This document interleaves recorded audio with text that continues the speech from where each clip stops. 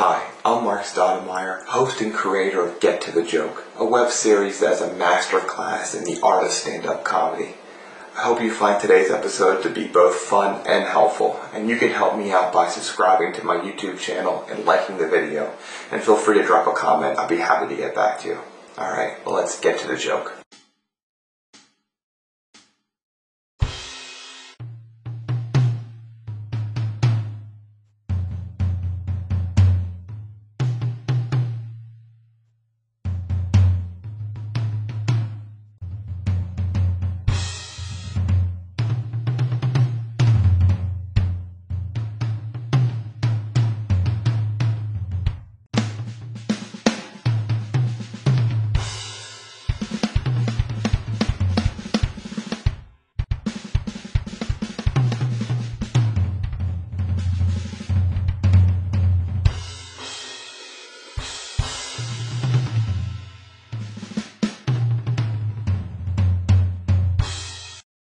Hi, I'm Marc, a comedian from Philadelphia.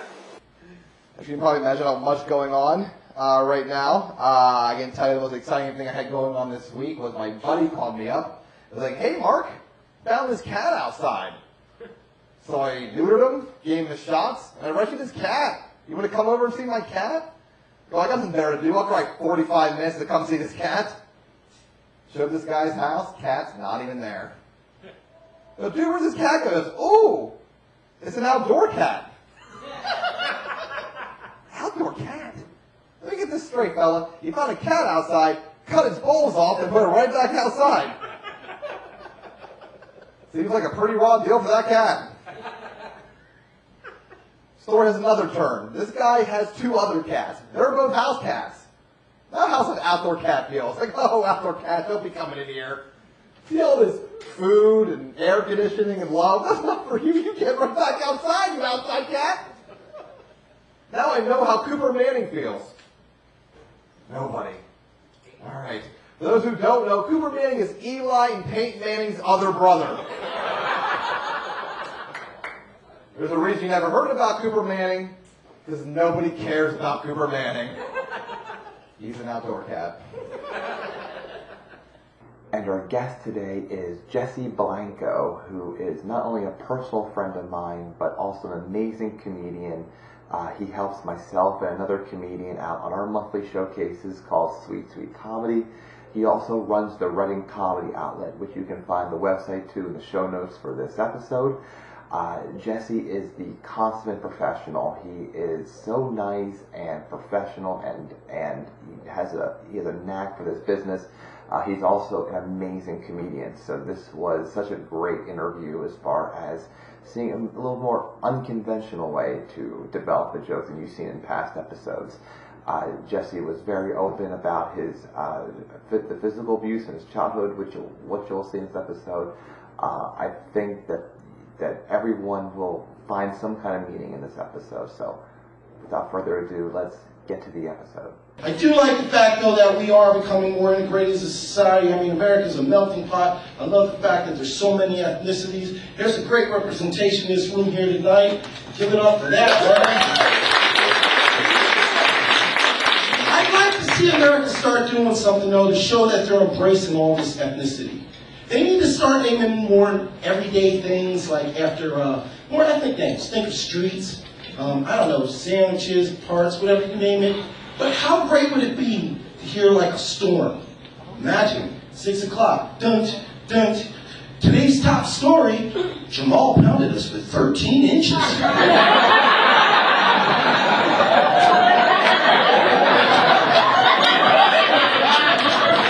Let's take it to our street reporter. Yeah, Jamal's out here causing a lot of devastation. They haven't seen anything that massive in years. You're calling off work the next day. Sorry, boss, can't make it. Jamal blew my back out. Calling Jesse Blanco.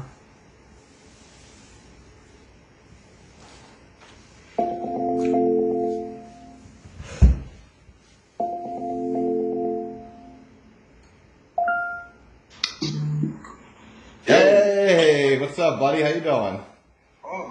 good. I'm good. I was just setting up this camera right now. Oh. Right now I'm sitting on the deck, which is where the dining table is. And then this area over here is like our outdoor living room area. I love it, dude. I think my only complaint is how come you haven't invited me down there yet to enjoy that backyard? Because as beautiful as my backyard is, I am not ashamed to admit the last thing we've touched on this house is the bathroom, and the bathroom looks like stir-fried shit. And my wife is like, I don't like company coming over and seeing our bathroom because everything else is finished and remodeled, you know. Yeah. But no, I'll get you down here. Listen, anything that I'm doing in a positive light, whether it's taped or not, you keep it, do what you want with it. Hey, heaven forbid the good Lord takes me away. Even this little tidbit, someone may want, you know what I mean, just for whatever. So I'm not one of those guys, hey, that's my property. No, I'm putting myself out there for a reason because I want my story to be heard. Well, that's great. That's what I'm looking for. Fire away, man. I'm ready. I'm kidding. Let's do this. So yeah, what do you want to know? I want to know. I think with stand-up comedians, you know, like there's a fascination at some point about what like that we become like almost like obsessed with stand-up comedy. So I'm interested with you, like when did your fascination with stand-up start? Who were your early influences, kind of thing, like. And like, what kind of stand-up appeals to you? It may be different than what you do. You can just give me a little bit about like when stand-up became important to you. Wow, I'll tell you what. I, as a kid, I'm talking single digits, like 8, 9 years old.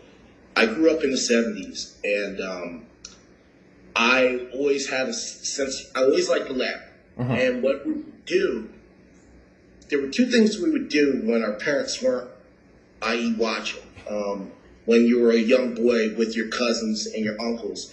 And what we'd do, outside of peeking at like nudie books, we would listen to comedy albums. And I remember as a kid listening to 8-track tapes of Red Fox and Richard Pryor and stuff like that. Oh my gosh, brain fart right now. George Carlin albums, stuff like that, where we would have the volume on low and we'd all be huddled around the speaker. And I remember them telling jokes, and quite honestly, I didn't get half of it. But just the setup, the delivery, and then the laughter, it's like it with it, and those guys, you know, they used a lot of 4-letter words and stuff. So you remember as a kid, 9 years old, when you were in the park and your parents weren't around, you were dropping 4-letter words like it's the only language you knew, and it was like shit this, F that, da da da da da da, and you know, back then it wasn't as politically correct, so it was like, oh, you're an F or you're things you didn't know. So I didn't know what I was listening to in a sense of getting it. But I knew it was funny. And it made me laugh. And then I can remember Eddie Murphy's Delirious. And I'm there at my grandmom's, and it was a stayover. My grandma worked third shift. And she had to get up at might have been 10 o'clock or something like that, and his thing started at 9 and change. And he got to the ice cream man skit. And I was laying on the carpet watching a floor model TV, because this is how old I'm dating myself. I was laughing so hard that I couldn't breathe. And I made such a ruckus that I woke my grandmother up a half hour early. And she bitched me out. It was like, you know, because I disturbed her sleep, you know. And I was just like, this stuff is so funny. And it's so, I would love to be able to do this stuff. And it kind of just resonated in me, this whole comedy thing. And I would go to comedy shows, but it just wasn't the same, you know, like locally and stuff like that. I got my wife, and we would go to comedy shows on dates and stuff. and I always just was enamored with comedy. And it was 5 years ago. It was just over 5 years ago. We were at the Philadelphia Auto Show, and my wife says to me, if money wasn't an object, what would you do for a living? And I told her, I want to be a comedian. Yeah. She looked at me dead in the face and goes, you're not even that funny. And I'm like, what are you talking about? I make you laugh all the time. So I told her, which is my threesome joke. Yeah. I told her the threesome joke. And she goes, that's pretty funny. I like that. Where do you go from here? And from there, I said, I don't know. I guess I got to take a class because I didn't know where to go. Yeah. I didn't know because I wasn't plugged in anymore. You know, there was no way I was going 20 years back and be like, hey, how do you do this? So I Googled classes, and the class came up in Philly, and the guy responded to me. You know him, you worked with him. Yeah. Brad Track responded to me, and he told me the class and how much it cost, and I was like, I can't do it this month. Can I do it next month? And I signed up. And I went there that first day, and I didn't know we were going to be on stage. So we were going to learn and go. And he threw me up on stage, and he gave everybody 5 minutes to do jokes. Well, I was towards the end. I might have been even.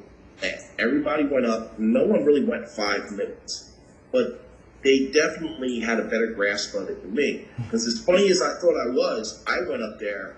And it wasn't funny, but I did the 5 minutes. So even with them not laughing and everything, I just went on and faced that fear of being on stage and stuff.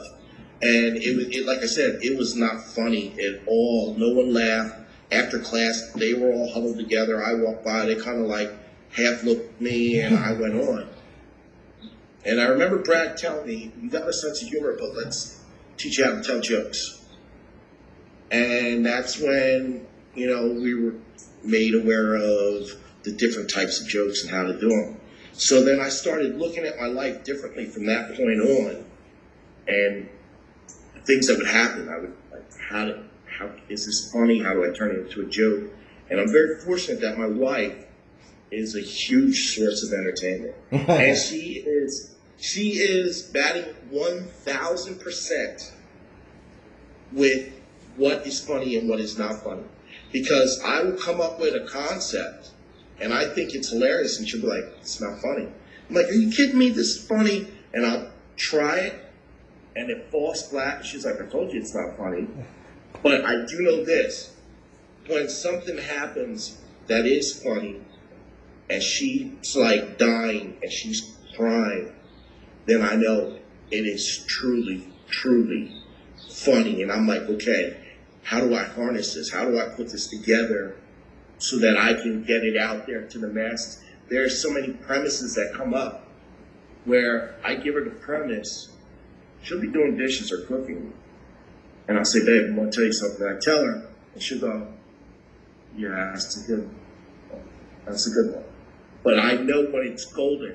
When she falls out, or she tells me 2 days later, you know, I couldn't stop thinking about what you said, and then it goes from there.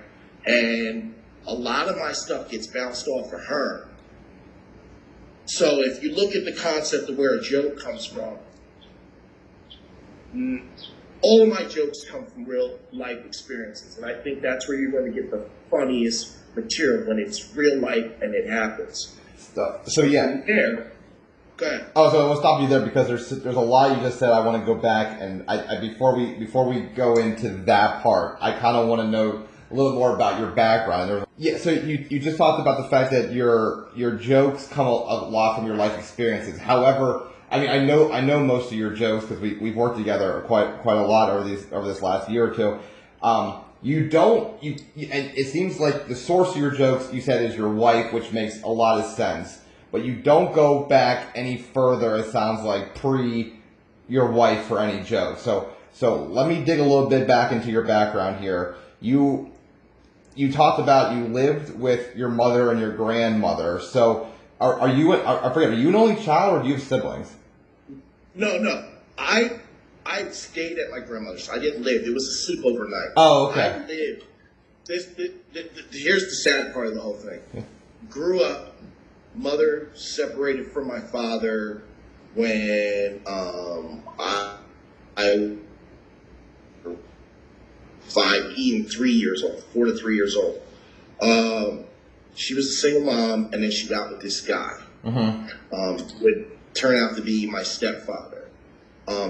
Not a good man, not a kind man. How so? And, he was just mean. He was mean. I mean, he was mean, and I looked a lot like my stepfather, or like my real father, and he didn't like my real father. And as a childhood, I would looking to laughter and sports, and those kind of things kept me happy and sane, because when I wasn't doing those things, it was dark, because he was an asshole. You know, the dude's in the dirt, and thank God he's in the dirt. But what had happened was my father was so disconnected that he actually signed away my rights, his rights, and my last name used to be Dawson. Okay. And that's where the adoption came in, because, you know, one day I'm told, hey, you're going to be adopted. Your name is now going to be Blanco. And I didn't want to do it, but I didn't really have enough say to say, no, that's not what I want. So I was adopted in that form. I was, you know, my name was taken. And so there was a lot of stuff I had to deal with as a kid.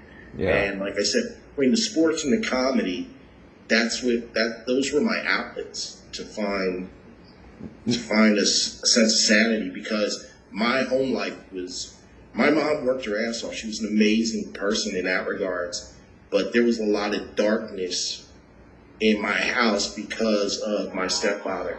I think I met your mom. She came to the one show. Yes. She sits up front. Yes. Yeah. Okay. So she's still around, and she still supports you. That's good. Yeah. Yeah. Oh my God. Yeah. Listen, my mom was always there. It's just like I said, when she worked so much to provide for us, so she wasn't around as much, and I, as a kid, dealt with the wrath of an asshole stepdad, and you know, you hear the adage, treated like a redheaded stepchild. That was me in a sense, and it was ironic because I did have like reddish hairs and stuff like that because of my mixed race, but that was my childhood, and then the stuff I did outside of it, that was my happiness and joy. So were you a funny kid? Like, did you use humor to like make, if your mom, I don't know if this guy was also mean to your mother as well, but did you use humor to kind of get her in a good mood if something really bad just happened with your stepfather? Like, were you a funny kid, or did the funny stuff just come like only in stand-up? I like jokes as a kid. I never was one that was like good at, as they call it, snaps, where you like crack back and forth. But I would see things that happened and make a response, and it would get laughter. So I was always mentally taking in what happened around me, and then what would happen is, if it was something, and I would make a comment about it that might have elevated the funniness to it or turned something into funny. That happened, but I was at junior high.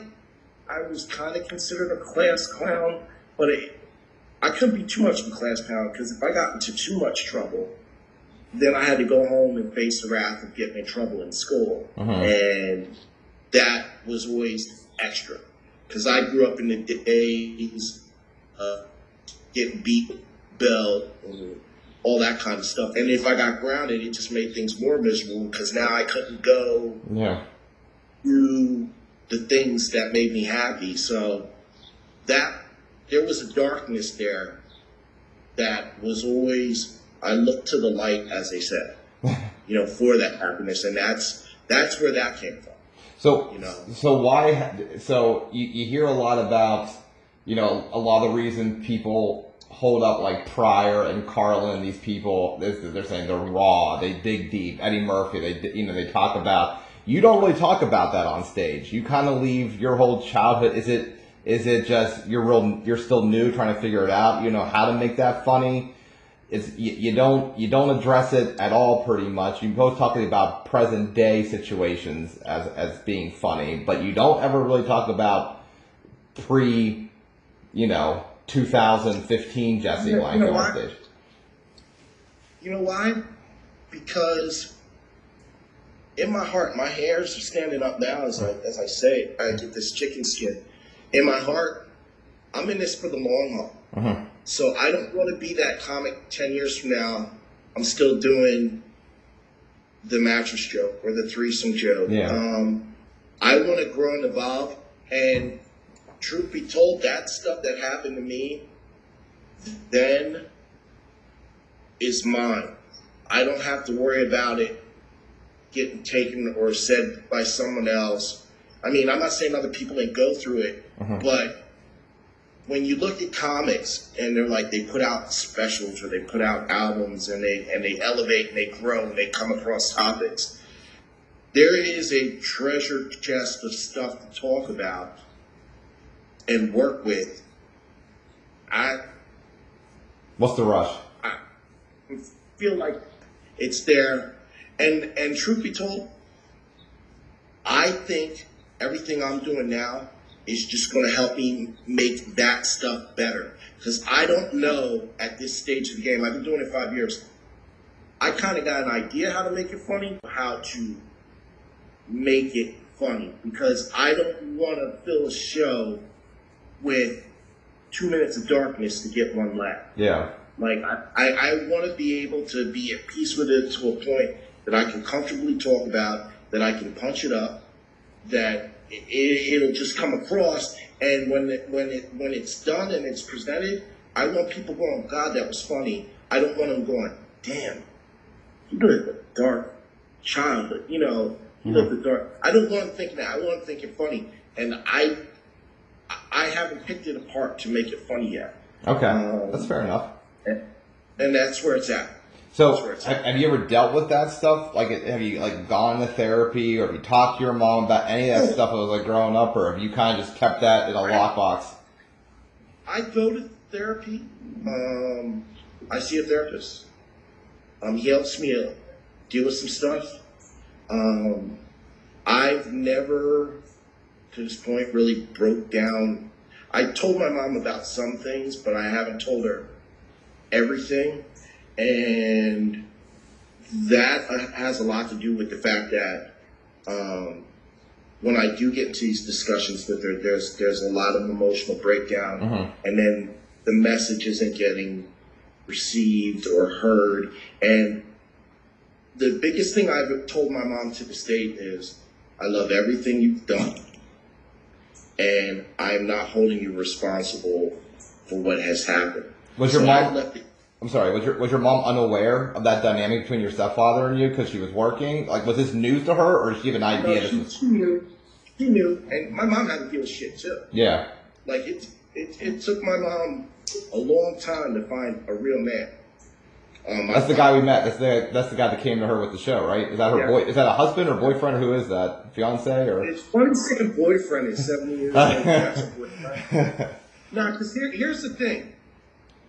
One of the things I learned from my mom is a sense of loyalty. Now, she was with my father, and then she wasn't. That was probably her shortest term relationship, mm-hmm. because then she was with my stepfather for almost over 15 years. So that was from the time I was 5 to my late teens, you know what I mean? Yeah. And then she got another dude that was a complete asshole.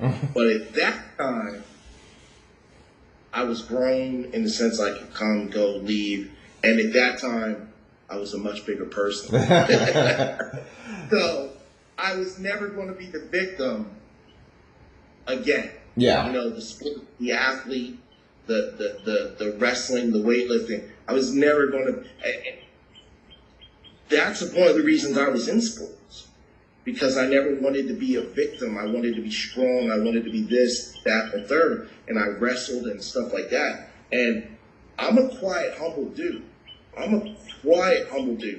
You saw my presence, but when I say don't make me angry,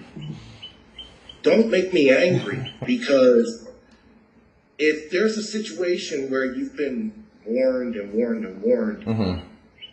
if you have me cross that threshold, you're not getting the situation that just happened. You're getting this happen and pent up shit. You know what I mean? And I don't like that person. And it's so cliched, like when you think of the old Hulk and David Banner was like, please, you don't like me when I'm angry, please. That's me.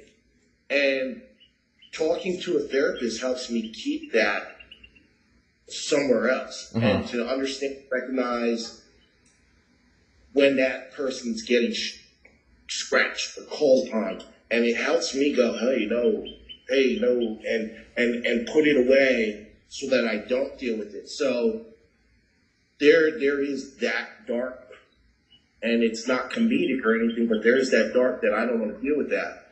And my mom got with that other guy. She was with him for almost 20 years, and he was a real piece of work. Yeah. I mean, not a man in any sense of the term, but when she left him, and she now finally has some happiness. She has a real dude, and I'm happy for her for that. Yeah. And he's a good dude, but yeah, I've had my fair share of experience dealing with it and having to be subjected to assholes. Yeah. So. Now, when your stepfather was mean to you, did you use humor to diffuse it? Like, hey, if I can see he's getting charged up. If I'm funny, maybe whatever's coming my direction might get, distilled or maybe not as bad as it could have been. No, because there was none of that. There was no chance to bring humor into it. What comedy did was it took me out of the world that I was in. So there was no sense of humor. There was no humor with him. I had to deal with the hell. But then on the flip side, search for happiness. And that's where comedy was with me, allowed me to search for happiness. Okay. So going into that then, what would you say about the stereotype that comedians are fucked up or come from fucked up backgrounds? 100%. It's 100%. It's one of those things where we get a certain type of training to look at things a certain way. Because, see, here's what's beautiful about comedy. No matter what the situation is, no matter how dark it is, most people who haven't been dredged through darkness, when you say something, like, oh my God, how could you?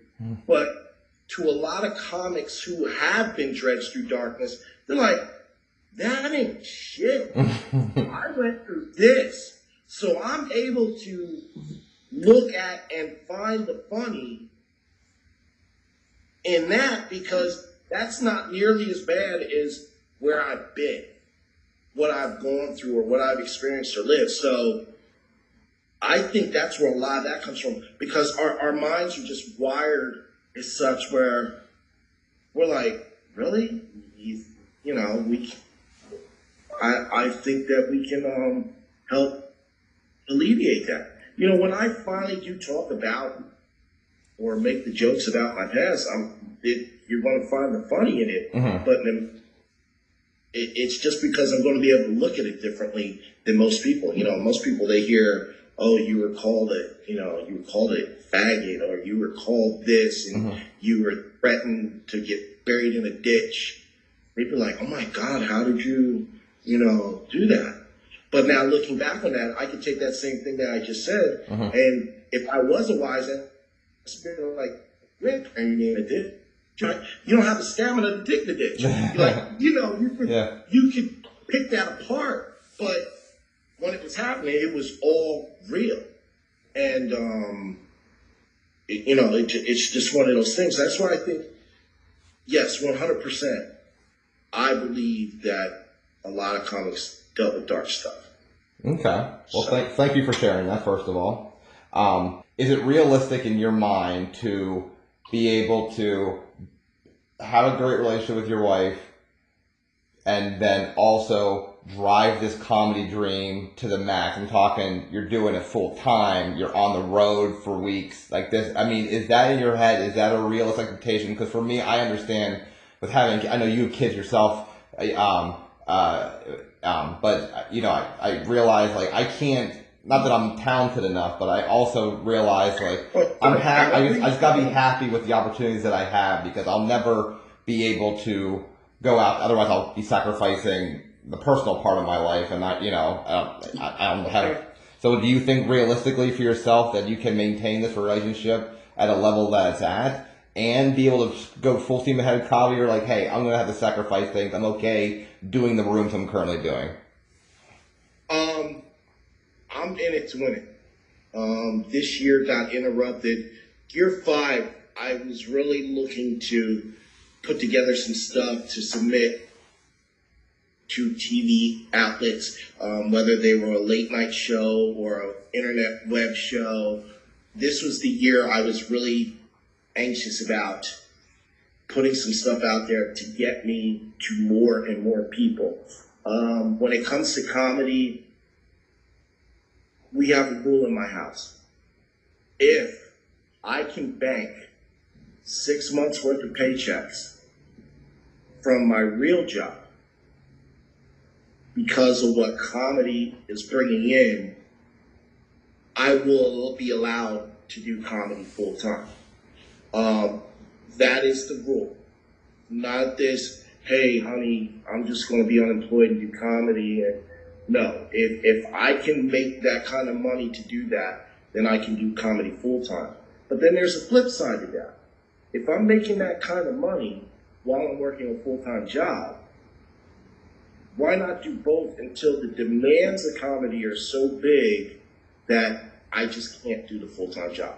When it's like, hey, we need you here on Tuesday. Hey, we need you here. Because right now, comedy is a Friday, Saturday type thing outside of the open mics. Now, I do and run the open mic, as you know, in Reading on Thursdays. And because I run the open mic, that is the one big compromise that is done. I am not an open mic warrior. I applaud those that can do that.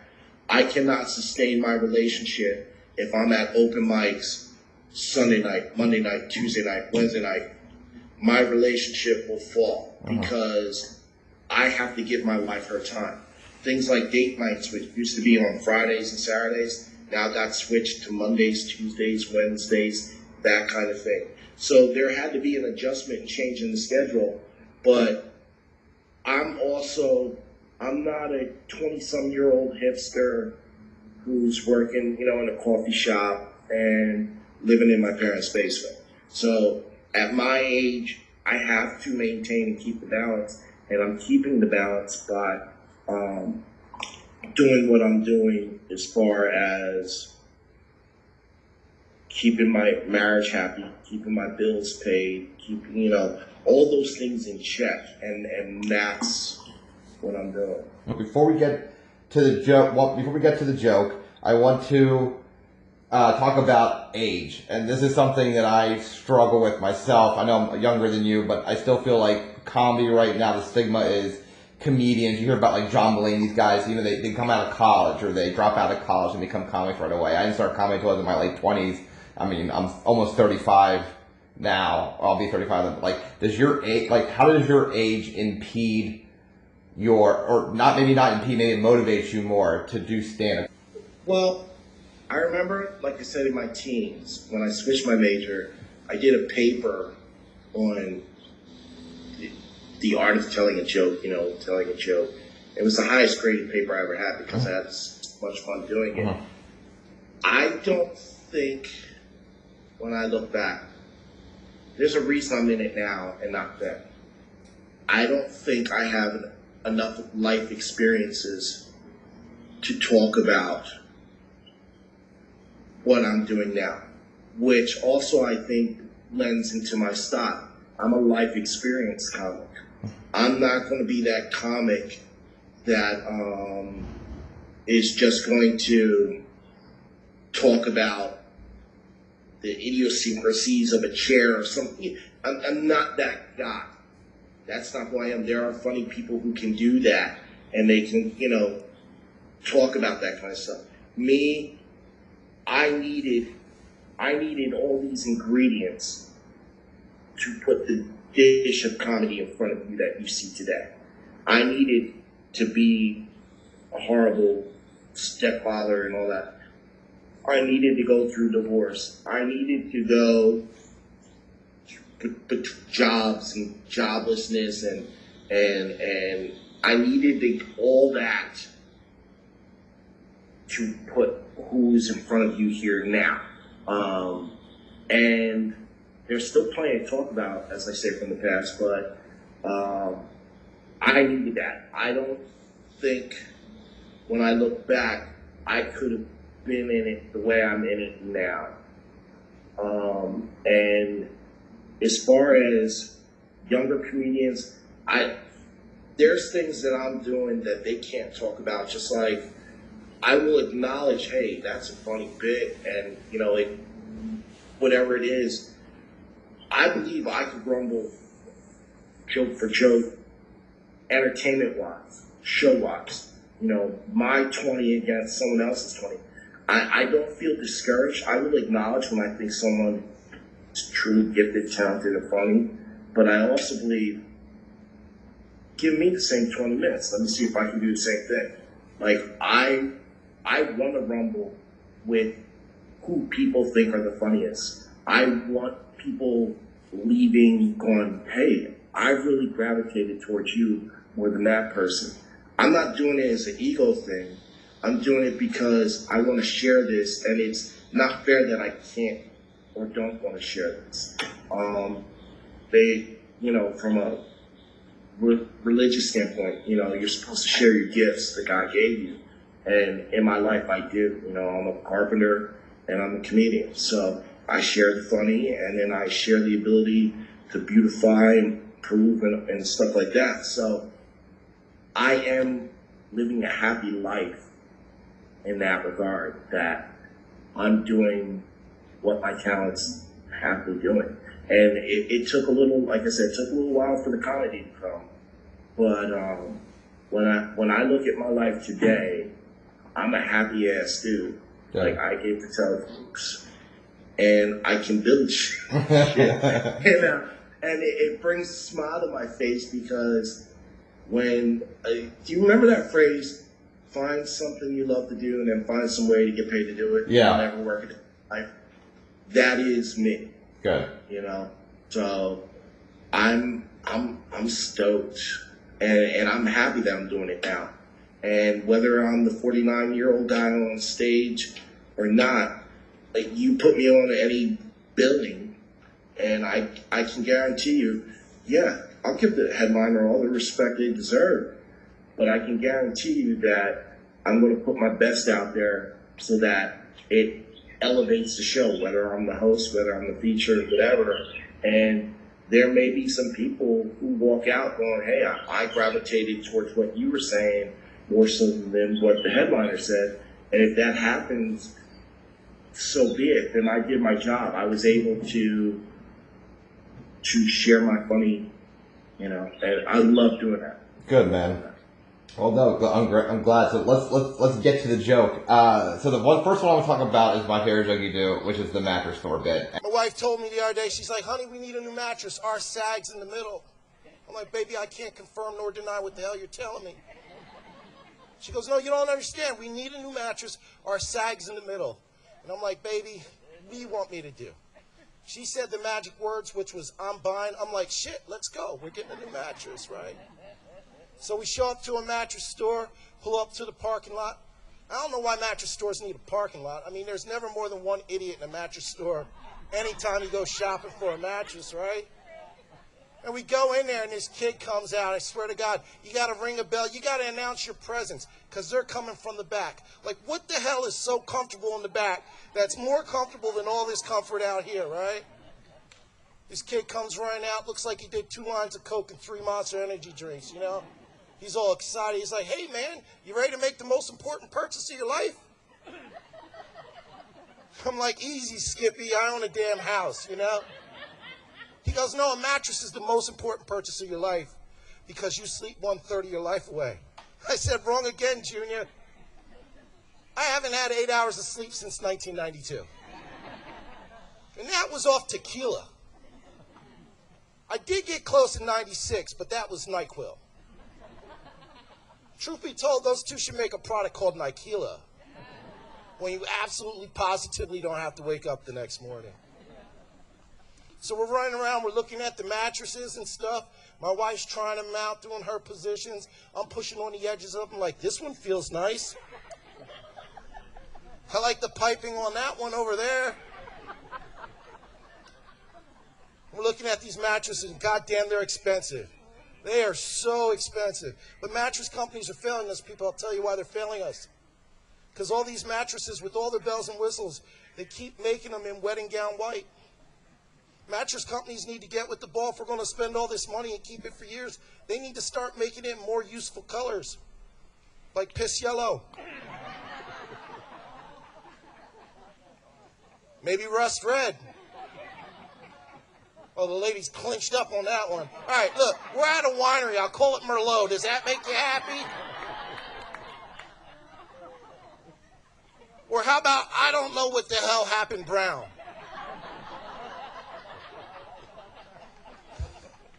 Or maybe just a camouflage pattern of all 3 of these colors, right? Because I don't care who you are. I don't care how much money you make. I don't care what your credit score is. There are very few people on this lawn here tonight that are willing to put your 10-year-old mattress out to the curb 2 days early and let all your neighbors bear witness to that damn DNA pancake you got out there. You just ain't going to do it. For real, trash guys pull up. You watch them through your window. They're out there doing rock, paper, scissors to see who gets the unfortunate deed of putting your mattress in the damn back of the truck. I will tell you this, though. We did find a damn mattress, and I'm glad that we found one that was dark in color because one half of my marriage, I won't say who he is, he already's got a halfway to one with his, I don't know what the hell happened, brown. So this is where I'm fascinated about how comedians work, like whether it's different than I do, if there's any similarities, but like, so where did that idea come from? Like, where were you when this is a joke? Okay. All right. This is where the mattress store, the mattress joke, I won't even call it the mattress store, the mattress joke came from. I had already been in comedy, and a couple comedy dollars here and there, and we bought a mattress. It was a pill top mattress, and we were excited because we had been living on the mattress I got when I got divorced. So by that time, that mattress was about 15 years old. And I remember, the mattress, it wasn't a pretty mattress. And I didn't want to throw it out. But what had happened was that kind of always just stayed in my back pocket about that, throwing the old mattress out in front of my neighbors. Where the mattress joke originally blew up from was, it was one Saturday morning after a comedy show, and my wife was home with me, and she was complaining about her back hurting. I'm like, what do you mean your back's hurting? We just spent thousands of dollars on this pillow top mattress. What are you talking about? And she goes, no, honey, look, feel the mattress. It's sagging in the middle. And I'm like, honey, I never get to feel the middle of the mattress because you always push me to the edge. This is real life as we're talking. She goes, oh, what are you talking about? I'm like, honey, you're in the middle of the mattress. I don't know what you're talking about. No, we just spent thousands of dollars. You can't tell me this mattress is bad. I'm like, you know what? Fine. Look, I know we just spent thousands of dollars on this. We're going to go mattress shopping. So we went mattress shopping. And we pull up to the Mattress Store parking lot. And like I said, it was a huge parking lot. It used to be like a Blockbuster. Okay. So it had its dedicated parking lot. And Yeah. there was no one was in there except us. And I'm starting to think, and I'm like, this all can be funny. I got to put this experience together. I got to put this experience together in the sense of what happens with a mattress. Now, the mattress joke started out where I was making fun of spaced sleep on the mattress. And it was very short. The mattress joke can run about 10 minutes now. So we made fun of sharing space in the bed. And then we made fun of the old mattress. And then the new mattress came into effect. And then all of a sudden, everything just started. I think, here's what I've noticed. I don't know if you've noticed. My funniest jokes, when they fall together, they fall boom, boom, boom, boom, boom, boom, boom. The jokes I think are going to be masterpieces, the most complex. I do all this research for. They were, but the funniest jokes seem to just, all of a sudden, it's just this, you just get hit with every tag, punchline, boom, boom, boom, boom, boom. And then you're sitting there scrambling, trying to put them together like a puzzle. It's like, oh, this piece, this piece, this piece. And you start to put them together, and then you're like, wow, this is great, let me share it. And then when you start sharing and consistently, not just young audiences, old audiences, intermediate, when you start sharing it with a broad spectrum, because you know that you could do jokes that are centered towards people in relationships. You can do jokes towards people that are single. But when you start sharing this with the masses, and it's like, oh man, everybody's laughing at this, everybody can relate to this, everybody can get into it, that's when you're like, oh my God, I got a winner.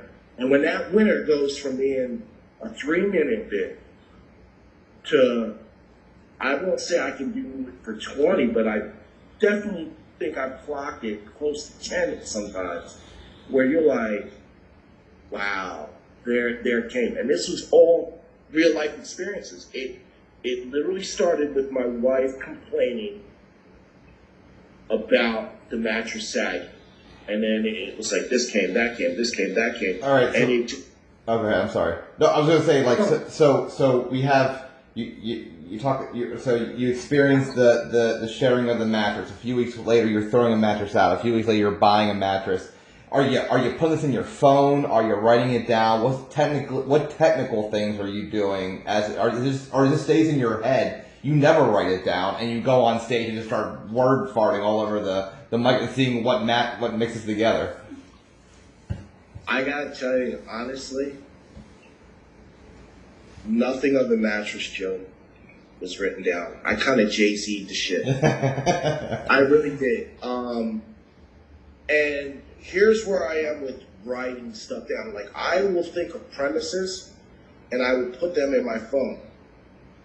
Stuff that happens real time, real life, because it's happening and it's me. I'm very fortunate that I'm blessed and cursed that I have an amazing memory where I can remember and withhold things. Like I said, it's a blessing and curse because I remember the bad, but when things happen, I can remember them. And a lot of times, which I may have to work on, I don't know. If it comes time for me to tape a special, I may have to work on really getting things together. But I'm very organic, so no matter if the mattress joke is told on a Friday and it's told on a Saturday, or even told when you have those shows where it's 2 in the night, the mattress joke isn't verbatim every single time. It's very organic where it's like, hey, look, it's the same ingredients. They may have, been added a little more here and there, all depending on what the audience is giving me. But the mattress joke, I never wrote. Interesting. So then how do you edit? So like, do you record every set that you do and then like listen back? Like, all right, this line didn't work, or I'm going on a little too long over here. Do you record it or does your mind just self-edit between performances? Like your mind just remembers the good things and kind of all the bad crap is kind of. Look, my mind remembers the good and bad, in the sense where it's like, if there's a tag or a punch that I add to it. Like, I remember one show I added the Trashmen doing rock, paper, scissors. Mm-hmm. I freestyled that. That they were laughing, they were loving it. I freestyled that. And it happened to work. So now, more times than not, as I do the mattress joke, I'm going to mention the Trashmen out at the curb doing rock, paper, scissors, debating who's going to throw the nasty mattress in the thing. So my mind, it remembers and captures those things. It captures those punches. More times than not, I remember the good punches. Every now and then, I'm like, oh my God, what was it I said when I said? And that's when I regret not taping, because there was something that may have went down that night that was so funny, and I wish I could call it back. But for the most part, if it's taped and the show went great and there was nothing new I added, I'm not really reviewing the tape that much. Jimmy Carroll told me, he said, when you look at your tapes, you gotta not look at when you're making them laugh. You gotta listen to your tapes where it's, why aren't they laughing? And that's when I look at tapes, when I'm sitting there and I'm like, how can I make this joke better? How can I make that joke better? And right now, the Jamal joke I thought was always the biggest hitter in the beginning. The Jamal joke, some people may say, it just is what it is. But the mattress joke is now like, how can I turn dealing with my family into the mattress joke? How can I turn the spider bit into the mattress? Like, that's like the level I think of when I look at other jokes, because organically, the mattress joke, I think, is by far the best one. And I can't say that I've written, that I've told. Okay. So do you analyze your jokes at all? You said that the few times you do watch your bits back, you look for the parts that people aren't laughing. But is there an analyst of your jokes? So you tell one on stage, if you recorded it, you didn't, or if you did, great. But is there like a self-reflection time, either right after you get off stage, or at, like later that night, or the next day, where you're like, all right, I'm going to sit down here, I'm going to look over this mattress joke, and I'm just going to have to figure out in my head how to weed out anything? Or do you just kind of just go to the next performance and just be like, hey, I'm going to make, somehow my mind's going to make it better than it was the last time I told this? I'll tell you what, I'm very fortunate that I get out a lot, and I get to try my stuff real world. I told you before, I don't get the opportunity to go to a lot of open mics to try it. I'm not saying open mics don't help people. I've often imagined how much funnier I would be than I am now. And that sounds like such a selfish, sounds like such an asshole thing to say, how much funnier I would. But I do know that if there was even more reps, it would even get better. Mm-hmm. And I will do a lot of my premising, and I'll do it live in a show. And what'll happen is I will sprinkle it in the middle of hitters. hitters are the ones that you know they're laughing. So I'm like, okay, I made them laugh. I'm feeling good. Let me try to sell them this. And if it falls flat, I bring back another hitter and get out of it. Mm-hmm. And then, dodge that bullet. So I will look at jokes, and what has happened, especially with this downtime, is that it's had me look at the other jokes, and it has me saying, literally, how can I make this the mattress joke? How can I make this the mattress joke? And what I mean by that is, how can I get it so universally accepted and so hilariously funny that if I was given a 20-minute window to tell jokes, that there was no downtime, that it was just rip, roar, laughter, and in such a way where it wasn't deliberate punchlines. Like, it was just me telling a story so organically, so smoothly, like I'm having a conversation with you, that they didn't even realize I was telling jokes. I was just being funny. Because that's the whole thing. I want to get to the point where I'm not telling jokes. I'm speaking to you, and it's just so damn funny. I just want to be that organic and smooth with it that you didn't know I was throwing punchlines in. I just made you bust up. Nice. Well, let's talk about your delivery, because you have a unique delivery in the fact that I don't know if I could describe your delivery clearly, because it is. There's times where you're trying to like look around, almost like you're like trying to convince, like trying to find somebody to relate to what you're talking about, and then sometimes your brow will be furrowed and you're like, there's a frustration in your voice. Like, I know, I don't know, what do you have a style of delivery you go up with? Because it is kind of, it's not a character of yourself. You're being you, but it's like, it's not static throughout the performance. Sometimes it's like looking around the room, seeing who's on board with you. Other times it's like a rant that you're doing. Can you describe your delivery? Is any of that on purpose, or is it just a natural for like, hey, I'm going to act out on this end? Is there a deliberate way that you deliver a joke? I am doing my best to capture me. I've had people tell me, you need to stand on a spot. You need to not put your hands in your pocket. You need to, like very mechanical, and that's not me. As you see as we do this, I talk with my hands. There are times where I go on a rant when I'm trying to make a point where I will rattle off bullet points, and that's just natural if I'm debating something with my wife or we're discussing something. And I'm trying to be as me as I can be. I really want to be a live 3D performance where you're going to see me sweat. You're going to see me put myself out there. Yeah.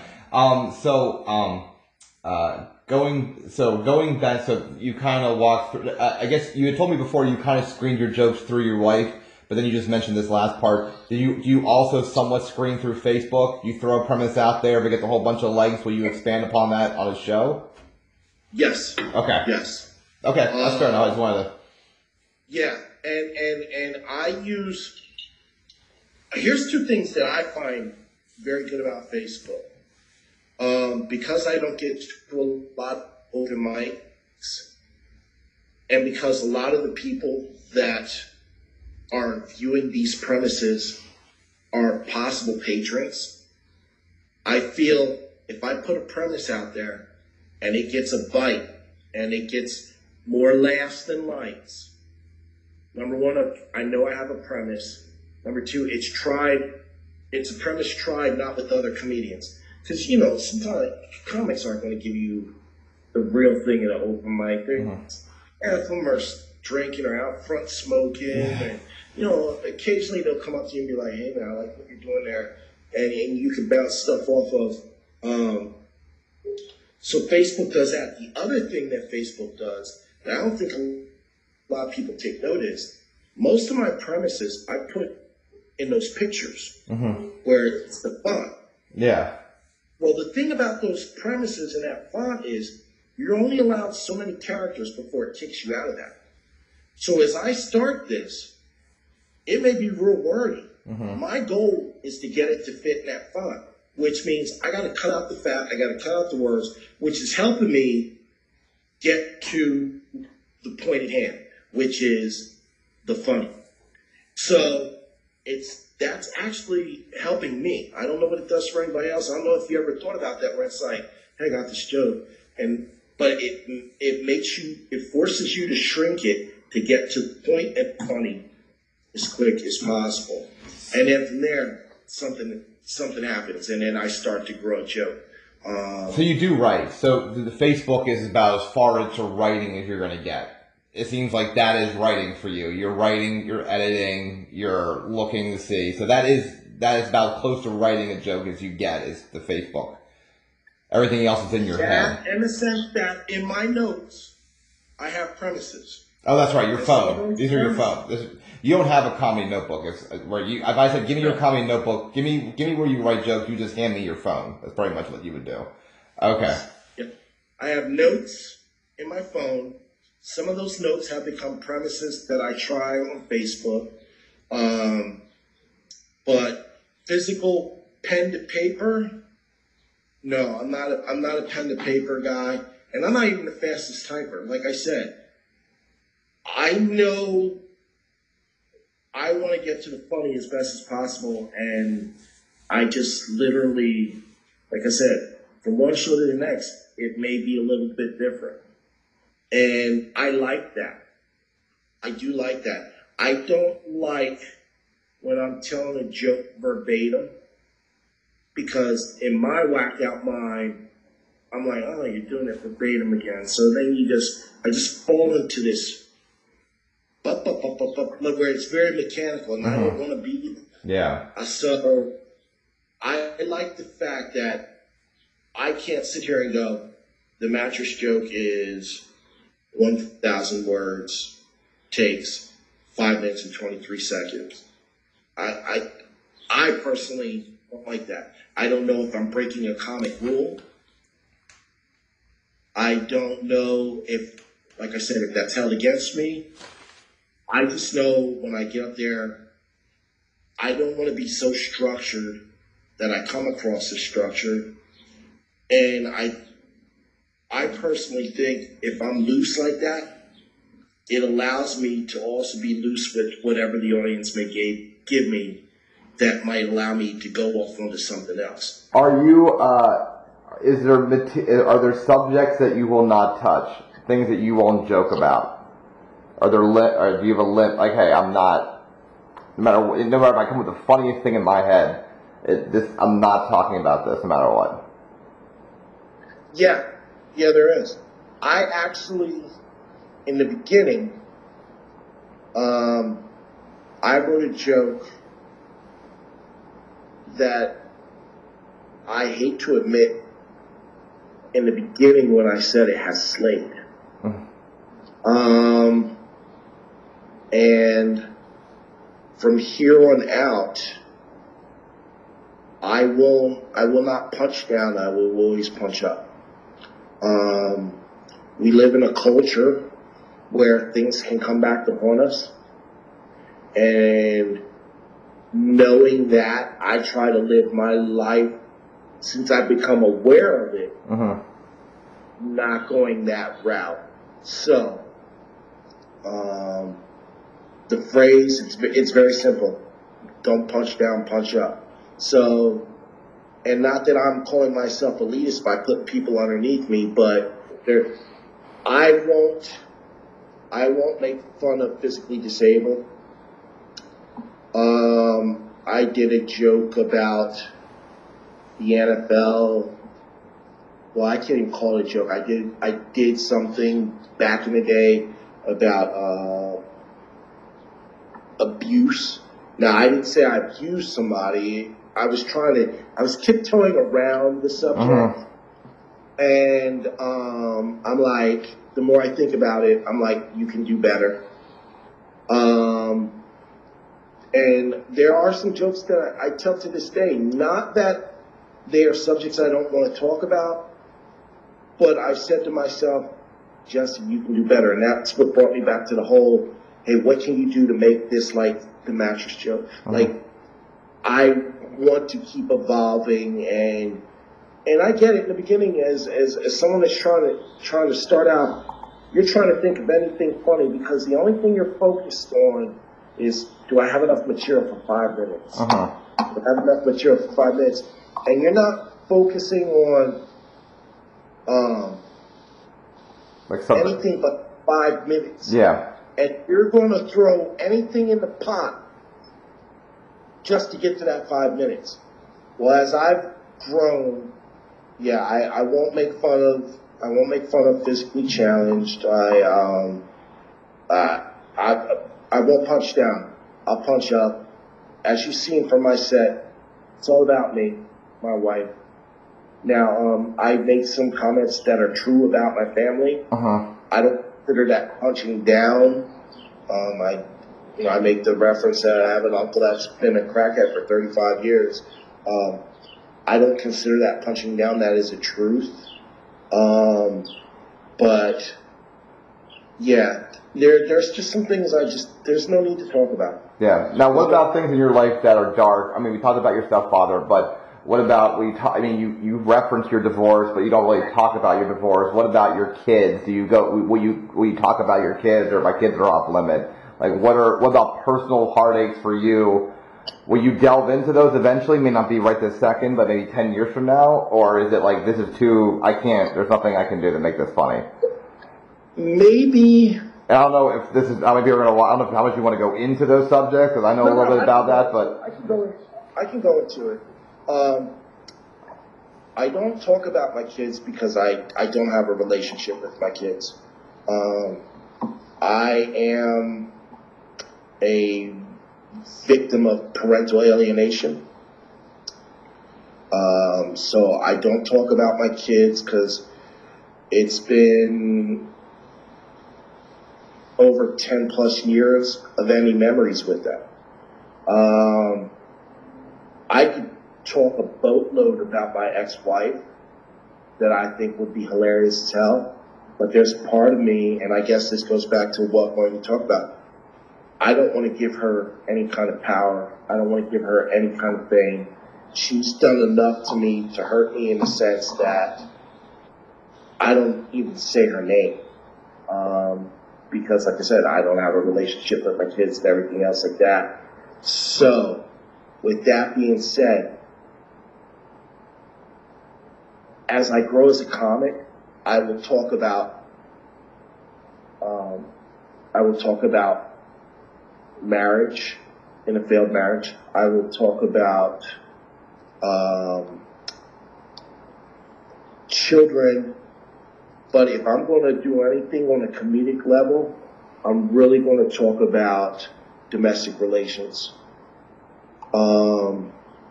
And I know there's a lot of people that can delve into that, and there will come a time for that where I will rip domestic relations a new asshole before I give any real power acknowledgement to my ex-wife.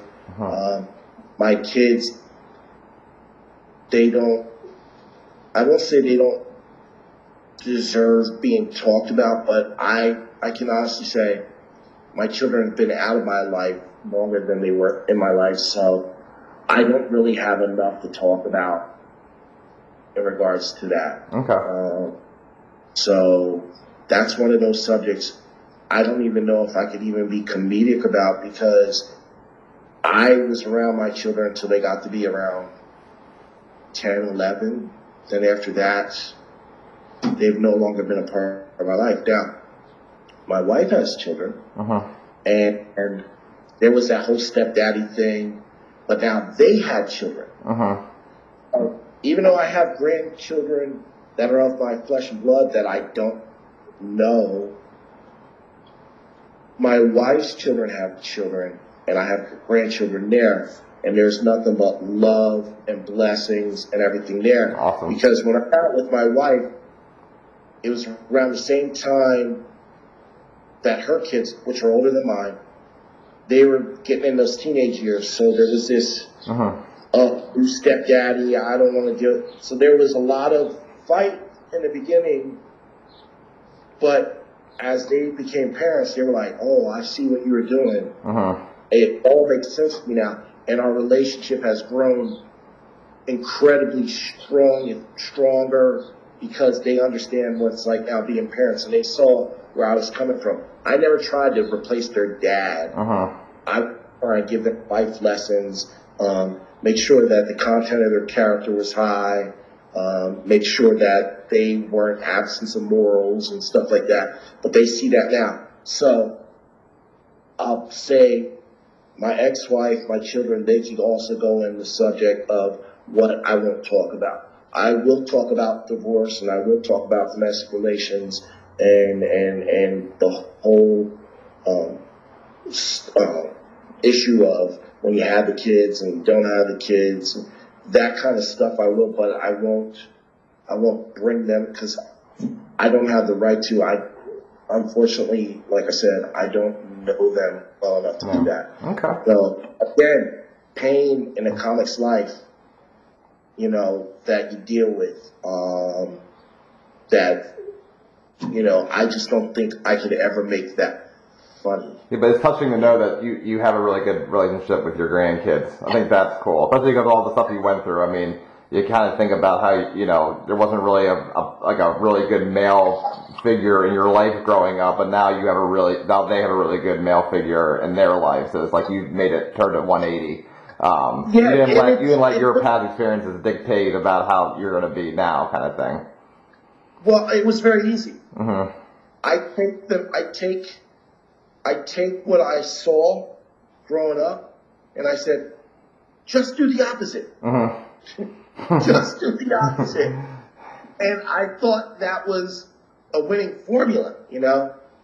Don't be that person. Don't be that asshole. What is your next, like, achievable step? Like, what's the next step for you, and when do you know that you've accomplished it?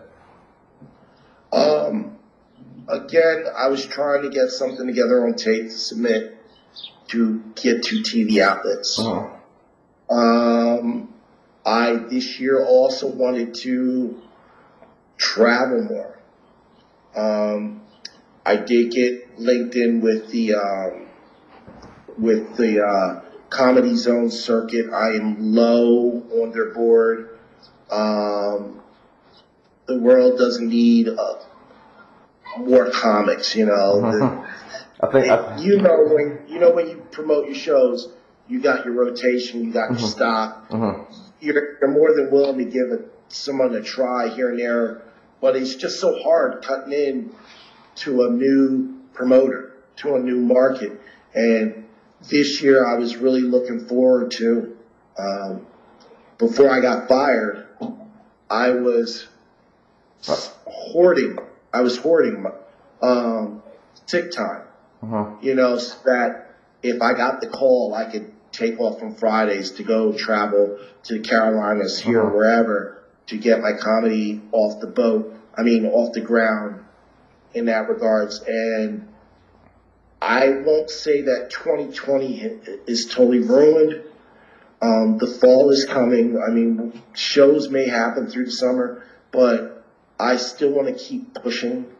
And I have the same goals: travel more and get something out there for TV executives. And that's my goal right now. I got two last things here, or one last thing, but before that, I want to do anything you want to plug as far as, I mean, I don't know when this is going to go out as far as shows are concerned, but do you I don't think you have a website, right? Do you mostly direct people to your Facebook page? Yes. What about Reading Comedy Outlet, the show, the open mic and the shows that you run there? Is there a Facebook page for that, or is there like a link on the Alley Oops website? I'll put all this in the show notes so that people can just click on it, but what is it that you would like me to put in those show notes to market you?